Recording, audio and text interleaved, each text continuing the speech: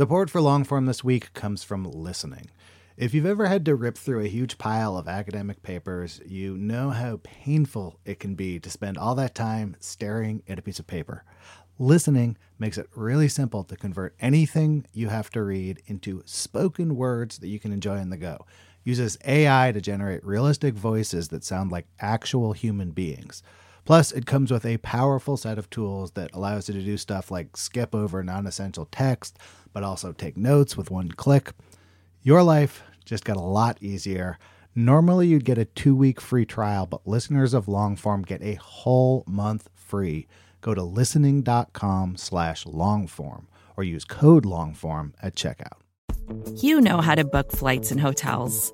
All you're missing is a tool to help you plan that unbelievable travel experience. That's why you need Viator. Book guided tours, excursions, and more in one place. There are over 300,000 travel experiences to choose from, so you can find something for everyone. And Viator offers free cancellation and 24/7 customer support for worry-free travel. Download the Viator app now and use code Viator10 for 10% off your first booking in the app. Find travel experiences for you. Do more with Viator.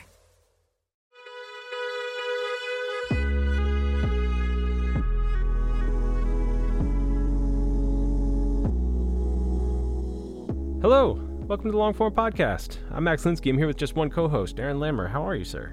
Hey. Evan is on vacation. As people who listened to last week's episode about the making of his podcast persona, they understand why he's on vacation now. The man worked very, very hard on that show. If you're on vacation, it's a great vacation listen. It's about 8, 30, 40-minute episodes. Do half driving there, half driving back. Let's go. I'm telling you, get to the end of that podcast. That last episode, it delivers. But this episode of this podcast, Aaron, you don't even know who I'm talking to, do you? You just appeared on my computer, and now I'm talking to you. I don't know what this is all about. What's going on? This is about Michael Pollan. Oh. Michael Pollan is back on the show. He's got a couple of things out in the world. So the last time we talked, he came on, he talked about his book, How to Change Your Mind, which is about psychedelics and consciousness.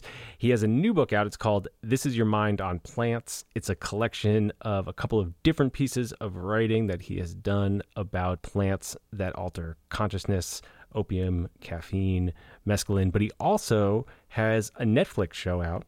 It's called How to Change Your Mind. He's the star of the thing. It's like a Netflix adaptation of his book. And I talked to him about what it's like to get real into psychedelics and the culture of psychedelics, but also about how he picks topics and how he went from food to psychedelics and what he's thinking about tackling next. We are brought to you in partnership with Vox Media, who help us produce this show. Thanks to everyone at Vox. Now here's Max with Michael Pollan.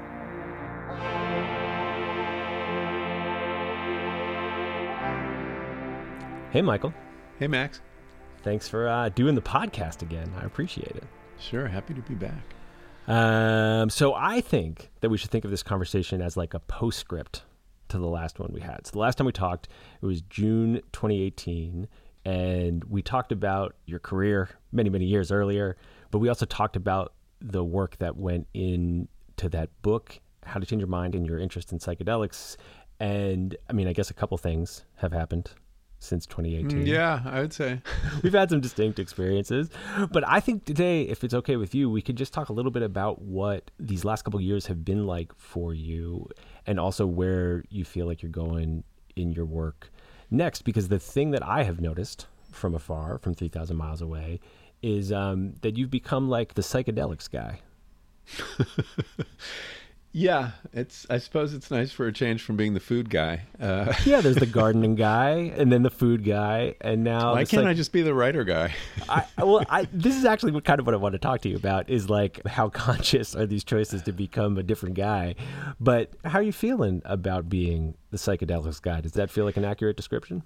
Well, it's complicated. I mean, you know, I approach these topics very much as an amateur. I think we talked about that I like to really write as someone who is new and untutored in something and take readers on a journey of discovery. But all it takes in America, apparently, is a couple publications and certainly a publication of a book, and suddenly you're an expert. And people who you learned everything you know from treat you like an expert and invite you to speak at their conferences and things like that. And it's like, don't you get it? I just learned this last year. So expertise is cheap in America. That's one of the lessons I would take away. You know, I found myself at two distinct points in my history having this transition from being the journalist, learning at the feet of these people, to becoming an advocate. And it's an awkward role for a journalist. But at a certain point, it would be kind of false to pretend you didn't have points of view, that there weren't directions in which you did think the world should go. And the great thing about doing narrative nonfiction is that editors cut you a fair amount of slack at the end of a 10,000-word piece to say what you think. I don't see myself as an evangelist for psychedelics per se. I do see myself as an advocate for the research and the potential, which is incredible. And we have good reason to believe that we may have a powerful new set of tools here to treat what is a tremendous mental health crisis. So what I can do to advance the research agenda and public education agenda, I'm happy to do as an expert. As an expert. Yeah, but I don't advise people to take psychedelics. I haven't gotten involved in the ballot initiatives and all the various political things. But once again, something that began as a playing out of my curiosity has turned into kind of a movement. And I find that very interesting and curious, and it has something to do with how I pick topics. But these two movements in American culture toward reforming agriculture and the food system and the American diet and advancing psychedelics as a potential treatment for mental illness, I think the zeitgeist was just kind of there. You know, as writers, that is sort of what we're paid for, is to look around a corner and have some sense that I think the culture is ready to have this conversation. You don't always get it right. You often get it wrong. And you don't want to be too far ahead either. You know, many years ago, I was working for a magazine that went out of business. No thanks to me. It was a visionary magazine. It was way ahead of the curve on understanding how the conjunction of personal computers, cable, and satellite and television would change everything. And Les Brown was the editor, and he saw the future, but no one else saw it with him. So the magazine was kind of short-lived. Wait, what was the magazine called? It was called Channels of Communications, and it was around in the 80s and 90s. It might not have been helped by that not particularly catchy name. Yeah. There were lots of issues. It's hard to imagine people being like, you have got to get the latest issue of Channels. Yeah. But the publisher, after we were like sitting around his office bemoaning the end of our jobs, and he said, you know, in journalism, you really just want to be a short-term visionary. You don't want to be a long-term visionary, or no one will know what the hell you're talking about. Right. If you're a short-term visionary, that also is a short-term path to becoming an expert. I guess so. If the culture then wants experts in that area. And so anyway, it's been a curious, you know, I'm a political person. It's one of the reasons I write. And, you know, even though I don't write on politics directly, there are often political implications. I mean, food has all sorts of political implications, right? Of course. Agricultural policy basically creates the food system we have and is fucked up in all sorts of ways. And ditto, you know, the regulatory and legal world surrounding psychedelics. So you do find yourself eventually bumping up against politics. And I'm not afraid to do that. And I have enough freedom in my writing where I can do that. And I've picked topics too where editors weren't particularly sensitive to the fact that my point of view might be offensive to powerful interests. Do you enjoy the awkwardness of it? Like you described it earlier as awkward. Like, do you like being in that slightly uncomfortable place? Yeah, I don't mind that. I mean, there's a lot of thought you have to give. Do I want to get involved in this? Do I want to peer with this organization? Do you know what I mean? There's a whole kind of algorithm. You want to preserve your independence. You don't want to get too allied with any particular interest or corporation or nonprofit or whatever. Do you do that math by yourself? Usually, yeah. Yeah. I don't know who to consult on that. No, actually, I shouldn't say that. My wife is very good. Judith is very good about this. She's very sensitive about these kind of issues. Like, how would this look to go to do that benefit? But I like, you know, I've spent a lot of time raising money for psychedelic research. And I feel like that's a pretty easy contribution I can make. People will come hear me talk about it. And some of them have, you know, big fat checkbooks. Are there any moments or decisions or situations you found yourself in where you were like, I think this maybe pushed a little too far? Yeah, I'm sure there are. I can't think of one offhand, but there have been things where I've just realized, I really should stay away from this. I'm having like a flash to you, like trapped on some cruise for like food culture or something. I never get on cruise boats, even before COVID. I don't do that. So, yeah, I mean, I'm very interested in the way that what you write and what you learn as a writer, you can make real in the world. So after the psychedelic book, not only did I get involved with the research community, but at Berkeley, we, as a group of us, mostly scientists and me, founded a new psychedelic research center. That's taking up a lot of my time these days. So that's a pretty direct involvement. My focus obviously is not, I'm not a scientist. I'm still an idiot, but I can help with the public education. So we have a newsletter we publish twice a week, and we're doing a massive online course that I'll be involved with. And we have a journalism fellowship, by the way. We're giving out grants. Deadline coming up, end of July, $10,000 if you have a good story in the psychedelic area. Does that feel like part of your journalistic work, or does it feel wholly distinct? The public education, that does feel like part of my journalistic work. I mean, I top edit the newsletter every week and spend time proposing topics, and so it's my editing hat, which I wear as a professor. I teach writing, and as this director of public education for the center. So yeah, I still like to exercise those editing muscles. Is being the psychedelics guy totally different than being the food guy? Yes and no.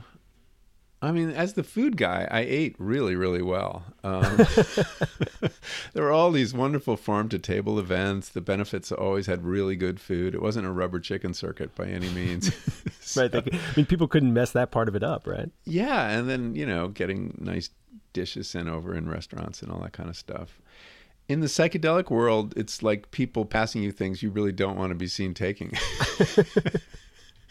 And, you shouldn't take. And I get invited to lots of, how shall I say, underground events that I don't go to because I just feel like, reputationally, it's a risk.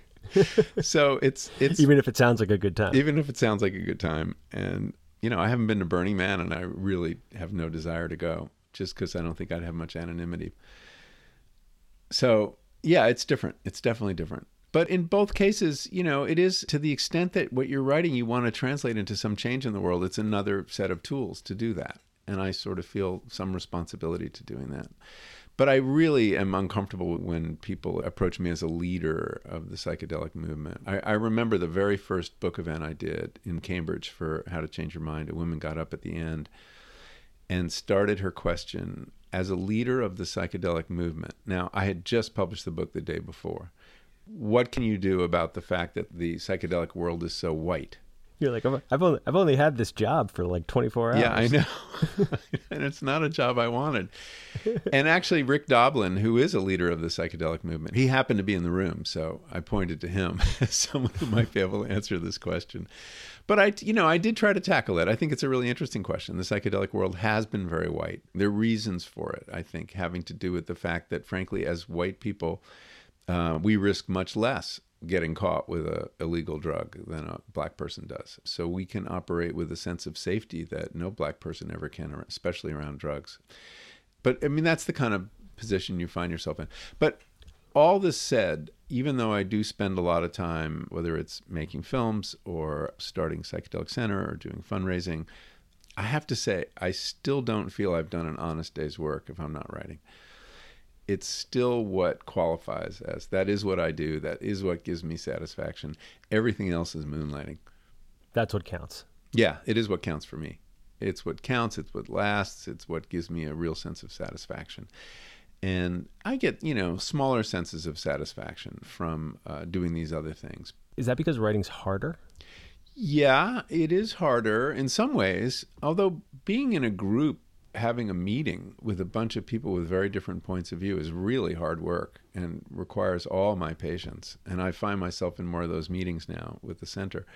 But yeah, it's definitely harder. And I just feel that's me. That's my main work. And that will always be my main work. Although I have to fight for time to do it, I have to say. Well, that was the thing I was going to ask you about. I mean, it feels to me like for someone in your position, it would be really easy to skip it. Yeah, I have so many good excuses. Yeah, they must just line up every morning. You just open your inbox and it's a world of great excuses. I've got all these other things I can do, yeah, but I just don't feel good about that. I really feel guilty. And if I go too many days doing other things, it doesn't feel good. I'm not a great procrastinator. Yeah, it's not like it requires discipline to do it. I mean, it's what I want to do, and I'm not going to ever transition out of it into doing activism or running something. And I even felt that for a lot of the time I was editing, that it was really writing I wanted to do, and all this was a way to support myself while I was, learning how to write.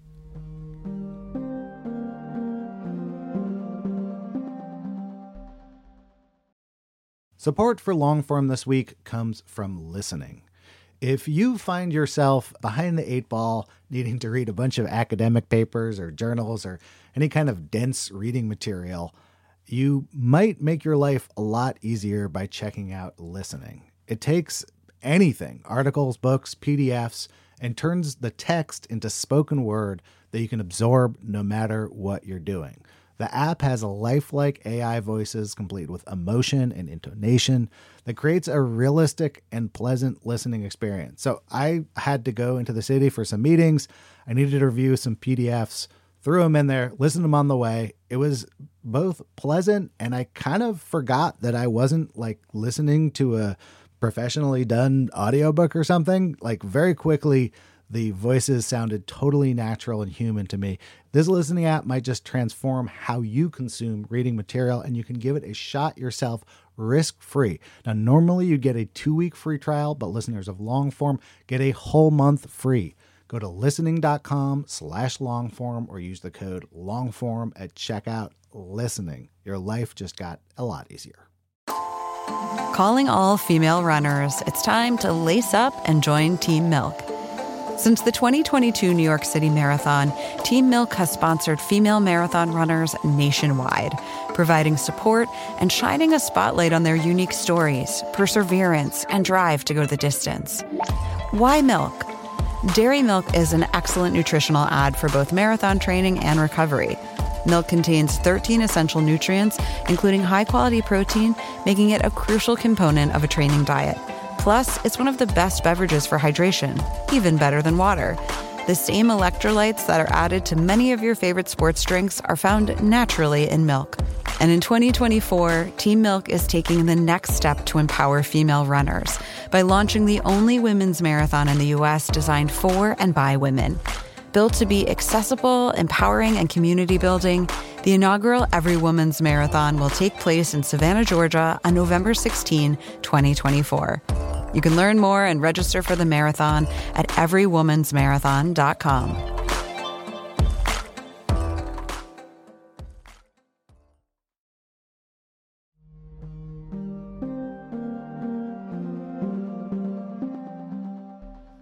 Has your relationship to writing changed as your writing has found more and more success? Now that you've been the guy in multiple ways? No, it's the same. I mean, maybe if you're writing an op-ed piece and you're standing up on the mountain screaming, it's a different kind of flavor. But when I'm writing my books and articles, it is no different. I'm still writing as the same curious amateur. I never write as an expert. And that's one of the reasons I have to change topics, because it becomes disingenuous at some point when you do become an expert. Right. And that's why I was ready to leave food. And no, it's still the same. It's just as hard. And I'm writing the same way I did when nobody was waiting for it, as I do now that there are readers waiting for it or editors waiting for it or whatever. Yeah, it's interesting how little it's changed. I always thought writing would be like woodworking or something, and you'd get a set of skills and you could do it in your sleep. You'd have all this muscle memory. Yeah. And it doesn't seem to be like that. It's kind of a bummer. I see musicians, I see people who just have these skills they've built up. I've been doing this for a really long time, and I should have that facility. And I still find it's a sentence-by-sentence slog. Do you think you're better at it? I think there are things I can do that I struggled to do before. I think I'm more relaxed as a writer. I think I try too hard. I had to reread my first book not long ago, which was really a sobering experience. I had written it and published it before there was such a thing as audiobooks, and somebody had the bright idea of making an audiobook out of it, which required me to reread it. And that's not something I do. I don't go back and reread books. And so I went into a studio with this book I hadn't looked at since 2001, I guess. No, when did that book come out? No, I'm sorry, that came out in a long time ago, before many people were born. I love that you just looked that up and then we're like, I'm not going to say what that year is. We're not going to fact check this. I can look it up. Don't worry. We'll put it in the show notes. Okay. Anyways, a book called Second Nature. And there are definitely cringeworthy passages. And they make me cringe because they err on the side of trying to be literary or trying too hard or pushing a metaphor too hard. And I mean, I can be more generous to my young self and say, that was my apprenticeship. Mm-hmm. I was learning how to do it. And I can also see the marks of the people I was reading, my influences, people like Wendell Berry, who was a big influence on me, and all these other American nature people. And so that is somewhat cringeworthy. But there's a great care, too. I don't think I'm quite as careful. I'm a little more satisfied with what I put down without... Mm-hmm. I don't know. I'm trying not to overhone and, write in a somewhat more relaxed way. So I think that's a change. Mm-hmm. And it's interesting, when I did, a chapter in this new book, This Is Your Mind on Plants, was originally an audiobook. The caffeine one. The caffeine one, yeah, which I did for Audible as an Audible original. And that was such a relaxed writing experience because I knew I was going to speak it. And I also knew I was going to avoid a complicated vocabulary or really long sentences. And I kept hearing it more than I usually do as I was writing. And I found that a very liberating experience. It was striking for me. So in the book that comes right after this piece on opium that you wrote for Harper's, and you and I have actually talked about that piece before, but the juxtaposition of those two, reading them back to back before talking to you, is actually part of the reason I asked that question, because the caffeine writing, it's interesting, it just feels so much more like conversational. Yeah.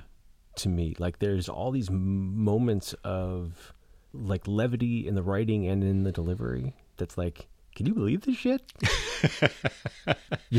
And that, which isn't there in the opium piece, even though it has all the same kind of elements of, can you believe this shit, Yeah, but it was very much, it's a fraught piece, right? I was writing the opium piece with lawyers breathing down my neck and the DEA possibly taking an interest in what I was doing. So it was, one was about an illegal drug and one was about a legal drug. So that accounts for some of the difference in the weather in those pieces. One is kind of a romp and the other is all about fear and loathing and the drug war. But at the literary level, the drug piece is fancier, more literary, more self-conscious in its choice of words and metaphors, and just more raw. And the caffeine piece is really just was great fun. I was learning incredible stuff. And there's also something really liberating about writing about something you're sharing with the reader. I mean, the reader is probably drinking caffeine as they're reading this, right? They've had some that day. Everybody is involved. 100% my experience of reading it was just like, I read the whole thing. They started it, and you get 2 pages into it, and you're like, I've already had a cup of coffee while I've been reading this. I'm having an altered experience reading this piece, And it was just, so there's a kind of exuberance in it that was great fun. It was a wonderful topic to hit on. You say it's a wonderful topic to hit on, and I want to talk for a second about those choices. When you think about topics, like the balance between nature and nurture, like how much of it is, I am genuinely, abundantly curious about this thing, and how much of it is like, there's a lot of available real estate right over there, and if I get there first, that's a real opportunity. Like, what's the balance between those two things? Well, it's interesting. I mean, caffeine there's tons of stuff written about it. There are whole books about coffee and tea. And it's not like I had some news. So that was a case of my just saying, I can make this mine. I can own this topic by the way I will approach it. Mm-hmm. And what I'm bringing to a topic like that is a set of questions that I'm interested in, having to do with the deep, abiding human desire to change consciousness, right? This has been a theme in my work going back to Botany of Desire. I'm also bringing the fact that I understand that domesticated plants manipulate us and that we're in this symbiotic relationship. So our desire to get caffeinated is a strategy on the part of the coffee and tea plants to get more habitat, more care, more attention from us. So I have a context that I can bring when I'm looking at a plant, and I have enough confidence that I can take that pretty well-chewed topic and freshen it. And that's one of the things writers do.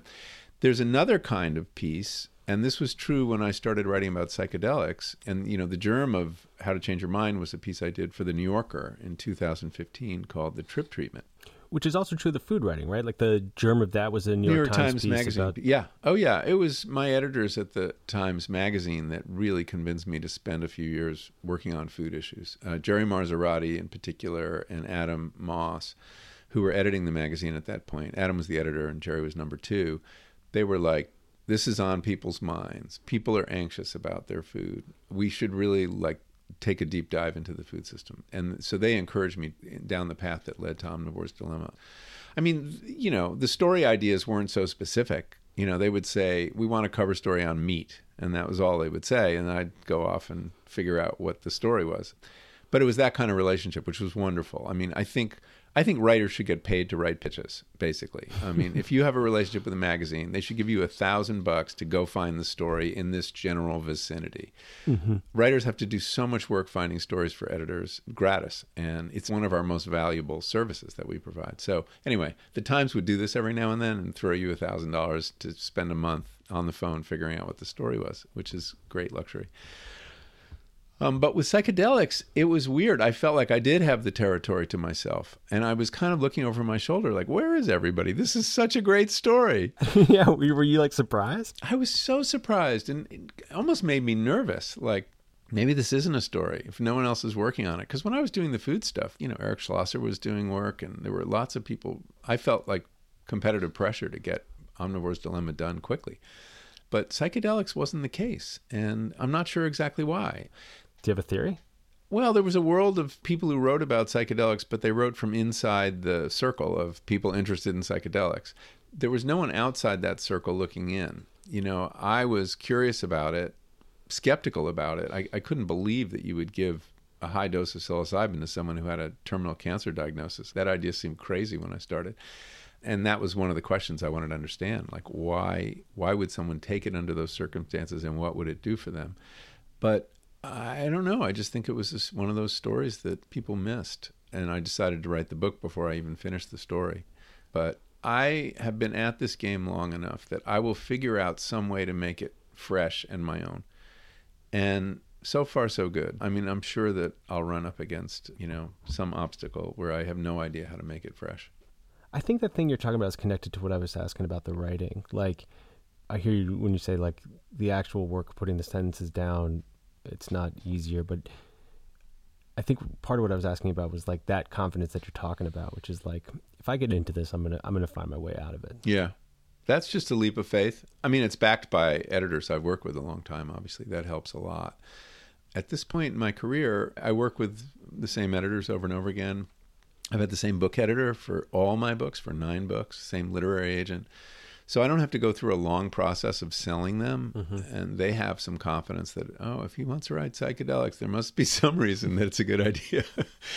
Do you think there's no bounds now? Like if you were just like... Oh, I'm sure that I could find the bounds. Legos. Yeah. I'm going deep. I'm going 500 pages on Legos.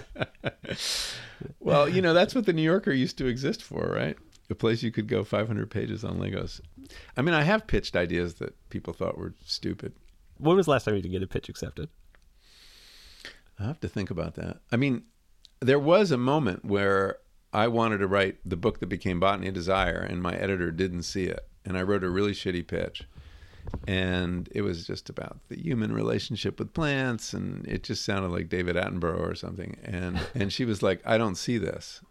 So my agent and I were like, well, I guess we have to go somewhere else. Someone else will publish this. This was my 3rd book, I guess.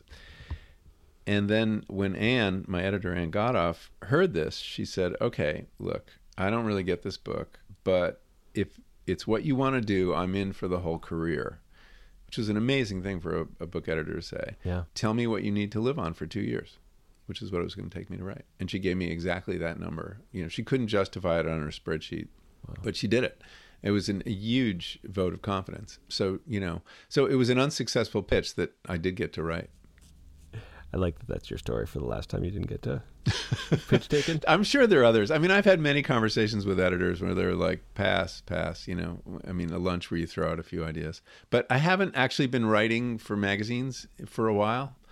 I don't know, it's just sort of not where my heart is. And the headaches of magazine publishing are like, I don't know, I'm just finding like the investment of work in doing books is just better and smarter. I want to be left alone a little more than magazines want to leave you. I wonder if book publishing is still in a place where an editor can say that kind of thing, like I'm in for the career. Yeah, I don't know. That's a good question. I mean, in general, it's book to book, and that's how people look at it. But it's not smart, because you look at any nonfiction writer, and they're going to have some bombs along the way. And, you know, nonfiction is different than fiction in that people pick up books not just because your name is on the cover, but they also have to be interested in the topic. I couldn't get people to read 500 pages on Lego, as much as you think that's a fine idea.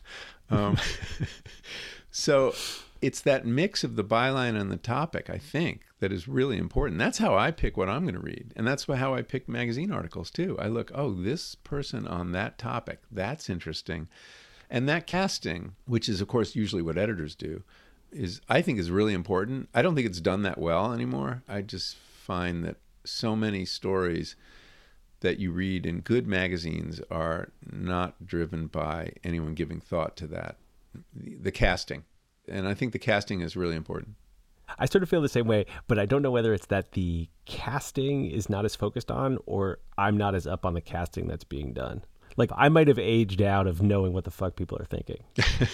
I may have aged out of like who are the interesting voices, but I don't know. At Harper's, we thought a lot about this. You know, we did that old trick of sending novelists to do nonfiction stories, which I find often produces great results. You know, sending Robert Stone to the Republican convention, or sending Stanley Elkin to the Academy Awards, all those kind of moves, which you don't see as much of anymore. And I love doing that as an editor. But I don't get asked to do those stories. Like, hey, let's send Pollan to... You want to go to the Academy Awards? I never get those pitches from editors. Yeah. Well, you know, all the editors are listening. Pollan wants to go to the Iowa State Fair or whatever. Anything but a cruise. There's a great history of cruise writing. There is, actually. Well, there's... It's an incredible genre. There's David Foster Wallace. David Foster Wallace, yes. Katie Weaver wrote a cruise and I piece think that was a ago. Harper's piece, the cruise. I think we sent him... We would send him... I mean, it was shooting fish in a barrel, the assignments we gave him. The State Fair. Yeah, they were a little too easy in retrospect. So part of what I hear you saying is that when you're thinking about topics, you're doing some of that casting work yourself. So it's like a mix of three things. It's like where your genuine curiosity is, because it's going to be years of your life. It's where there feels like there's open space, you know, what's coming around the bend, where people's interests are. And then there's also this element of like, it's going to be you on the thing. Yeah. Yeah, I guess so. I'm also looking for some logic in going from this topic to that topic. Oh, that's interesting. What do you mean? Well, I think you want to be able to tell a story as to why this was the next step for you. Tell a story to yourself, and then when the book comes out, explain it to readers. I mean, you know, the move from food to psychedelics looked like this right-angle turn, but there were a lot of continuities in my mind. There was still this plant continuity. There was health continuity. It was about things we take into our bodies that change us. You know, to me, there was like, it didn't seem ridiculously out of left field, although it did to some people. So I do think a little bit about that too.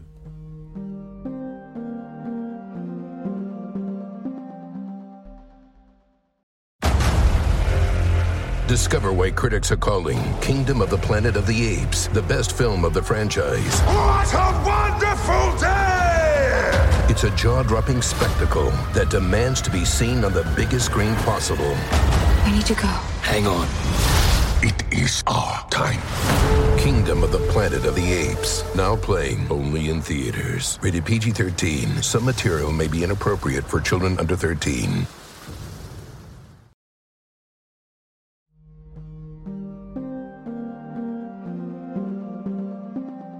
There's also this element of getting closer to our highest and best selves. Like, I think that's embedded in both of those books. You read Omnivore's Dilemma and you want to eat better. Yeah. And you read How to Change Your Mind and you want to think more openly. Yeah, I mean, in some ways, there's a self-improvement piece to it, to what I write about. I am looking for ways to live your best self.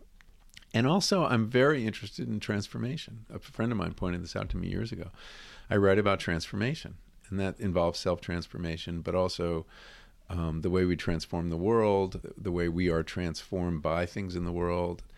And that's what moves me. It's what moves me when I visit an incredibly innovative, sustainable farm and look how someone is transforming sunlight and soil and water into food. And when I see someone transforming themselves through a psychedelic experience, I find all that very moving. So yeah, I mean, Lewis Lapham used to have this phrase, the higher how-to, for work that draws on what is, of course, a great American tradition. Americans have been writing about how to live for a very long time and at different registers of the culture, higher and lower. Dale Carnegie and Henry David Thoreau are on a continuum, and I'm somewhere in the middle. Are you interested in that kind of self-improvement in your non-writing life? Yeah. Oh, definitely. Part of my interest in psychedelics was see if I could get better. Yeah. I don't mean get better because I was ill. I mean just get better. I've changed my diet along the way several times based on what I've learned. I took up a meditation practice after my dalliance with psychedelics, and I found that very helpful. So yeah, definitely. I'm always looking for things I can do that are going to make me feel better and be healthier. So I do pay attention to those things, definitely. I'm getting a little older in my life. It happens. Yeah, it tends to happen. And I also am wired that way. I'm always trying new things and new ways of eating and exercise and stuff. And I feel like something's happened in my 40s where it makes some of my peers uncomfortable in a way that feels new.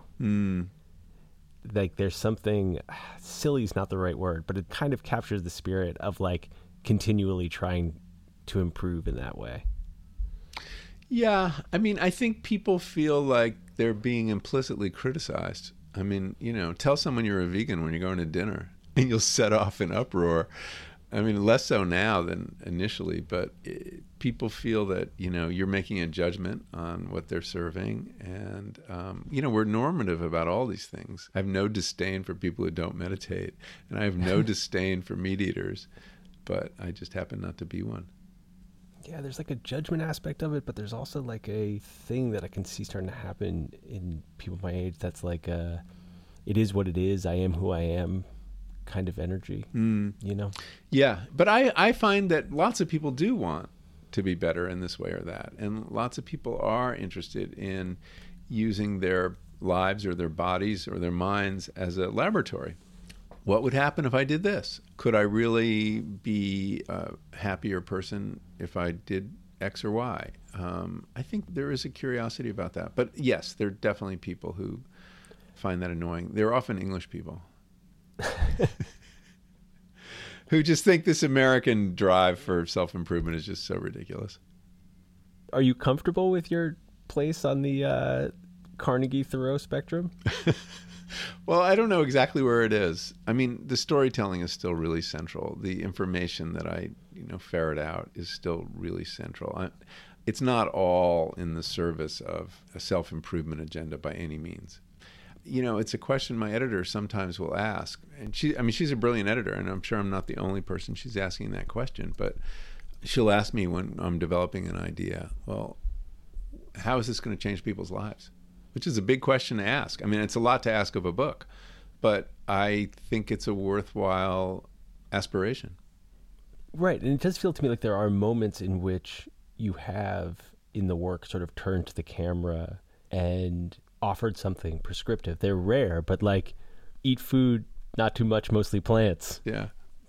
Those are words to live by. But part of it is audiences demand that kind of reductive formula at some point. And I came up with that because after I published Omnivore's Dilemma, which is really not a nutrition book, it's really about how the food system works, and it's about the ethics and environmental implications. All anybody wanted to know was, well, what should I eat for my health? It's oh, come on, I went to feedlots, I went to slaughterhouses, and you're really worried about your fat content, And so I finally succumbed and, did a piece, actually, again, at the suggestion of Jerry Marzorati at the Times. People really want to know what they should eat. And the book was called Food Rules. So I have indulged in satisfying the reader's desire for some simple. But I wanted to know too. I mean, I did that deep dive into nutrition science, hoping to answer that question. And that's a really important reminder to me that the questions that drive successful writing are not necessarily fancy, and that some very simple questions like, what should I eat? Where does my food come from? Why do psychedelics change the mind the way they do? These are not sophisticated questions, but the answers get sophisticated and are very interesting. And so very often there's a pretty simple question at the heart of a project. Well, I think that's part of how you see that space coming around the bend is what's a question that's so simple that people aren't asking it? Yeah. I mean, certainly with my students, I said somewhere in the first 500 words, I want to see a really interesting question. Mm-hmm. Questions are more interesting than answers, and they drive a piece forward, right? A question in its DNA is all about suspense. What's the answer? Suspense in writing isn't just who killed Major Mustard in the library. It's really just like, yeah, that's an interesting question. What's the answer? I'm going to keep reading. So framing those questions, I think, is the key to starting a good piece. Is like, okay, what is the question here? Well, I think that's true in interviewing too. I mean, it took me a long time to realize that if I sounded dumber, the interviews would be better. Yeah, I know. And that was true as a journalist too. I always would go into places hoping to impress the person that I was interviewing with really thoughtful questions that were at this level where the reader didn't really care. Right. And that was about my ego. And I have found over time that the willingness to go in and parade your ignorance, I think you have to be somewhat careful about it, because you don't want like a scientist to realize, okay, this guy hasn't read any of my stuff. Mm-hmm. I don't want to give him that, lecture genetics 101. I'm not going back there. You have to somehow signal that you've done your homework. Yeah, there's an art of like informed simplicity. Yeah, exactly. That's a good term for it. And it took me a while to get that. So often I'll do a lot of preparation, but my questions don't reflect it. They'll be simpler than that. Yeah. I do think that's connected to the way that you were talking about picking topics too, which is just like, what's a question so simple that lots of people wouldn't necessarily sort of almost want to be seen asking it? Like, why is it that every single person I know had a cup of coffee or a cup of tea this morning? Yeah. Am I addicted to this substance? Why? What is it doing for me? I mean, there's so many interesting questions hidden in plain sight. Very often the most interesting questions are hidden in plain sight. And I like operating in that territory.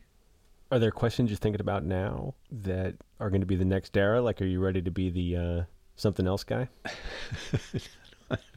No, I just want to be the guy. I don't want to be the something else guy. Well, I'm working on some really obvious questions right now, which is consciousness. What is this thing? Okay. We're all conscious. We all have a conviction that we are conscious beings. We can't be sure of anybody else. How does this 3 pounds of gray tofu between your ears generate a feeling of being alive?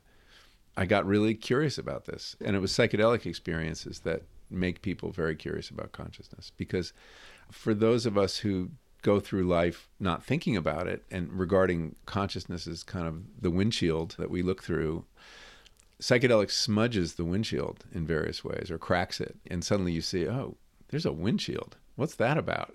I didn't even notice that thing. Yeah, I didn't notice that thing because it was so clean. But dirty it up a little and, there it is. So anyway, I've been looking at the science of consciousness. And am I going to have anything original to, on the mind-body problem that people have been working on for 3,000 years? I don't think so. So the challenge is going to be making the journey interesting. So I've been interviewing people about that, both scientists and philosophers and writers. And it's an enormously challenging topic. You have to go pretty deep into neuroscience, only to find that neuroscience has nothing to tell you. They just get to the front of the car and they're like, yeah, that is a windshield. We don't know what it is. You can clean it up with this. Yeah. So, there's some very A-B questions there that are very much on my mind these days, and probably wouldn't have been if not for these psychedelic experiences. So that's an example of how one project leads into the other. There's kind of like a sourdough starter in topics, and that you take a little of that forward and see, does it leaven a loaf or not? So right now that's what I'm thinking about. mean, there's also this thing in which you are a participant in trying to answer these simple questions in your work. What does that look like with consciousness? Well, that's a good question. I mean, in a way, it's easy. We do this all the time as writers. You know, we have the laboratory of our own consciousness, and we observe it and can write about it. Although it's very hard, and the act of describing it changes it in all sorts of ways. So I don't know what the equivalent of buying a cow will be or taking LSD. I don't know. I just went to this very interesting experience. I was in London, and this neuroscientist named Anil Seth, who has a fascinating, approach to consciousness.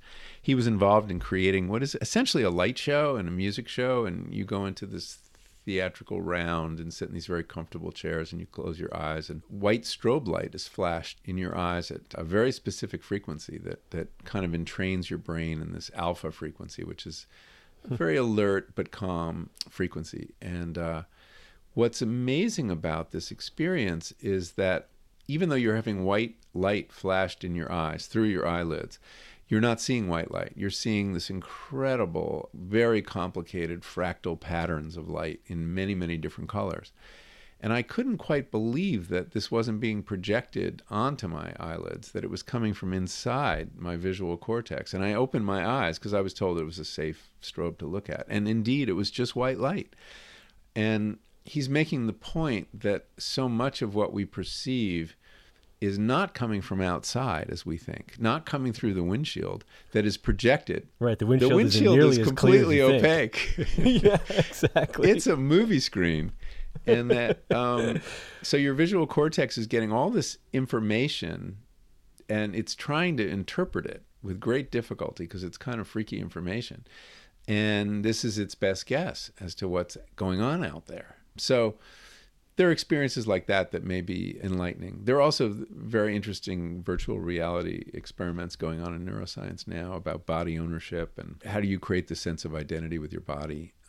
So anyway, learning about things like the rubber hand illusion, which is kind of freaky. You can be persuaded if you put your hand under the desk and then you put a rubber hand on the desk and somebody rubs both of them in the same rhythmic pattern and then leaves your hand alone and just rubs the rubber hand, you will feel it. Ugh. Yes, I know. It's freaky. So our consciousness is a lot more creative than we give it credit for. Anyway, this is a long, strange trip I'm on. I don't know where it's going to end up. This is one of the ones where, though, since I know I don't have the news break on the discovery of how consciousness is generated from matter, it's all going to be, how do I make the subject mine? How do I make the journey interesting? Could crash and burn. It could. But also, maybe you're going to figure out how to clean everybody's windshield. If you do, you got to come back and talk to me. I'll definitely. I'll call you first. Michael, thank you so much for doing this. My pleasure.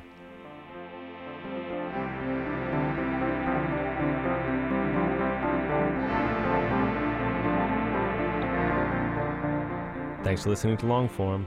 I'm Max Linsky. My co-hosts are Aaron Lammer and Evan Ratliff. Our editor this week was Susan Peterson. Thanks to Susan. Thanks to Megan Valley, who did the show notes for the first time. Megan, welcome. And thanks so much to Noelle Matier, who has been with us for a long time but is moving on. She is reporting and writing for the Pittsburgh Post-Gazette. Noelle, congrats and thank you. And thanks so much to Michael Pollan. The paperback version of This Is Your Mind on Plants is out right now, and the Netflix version of How to Change Your Mind is streaming right now, all the time. You can go watch it whenever you want. We'll see you next week.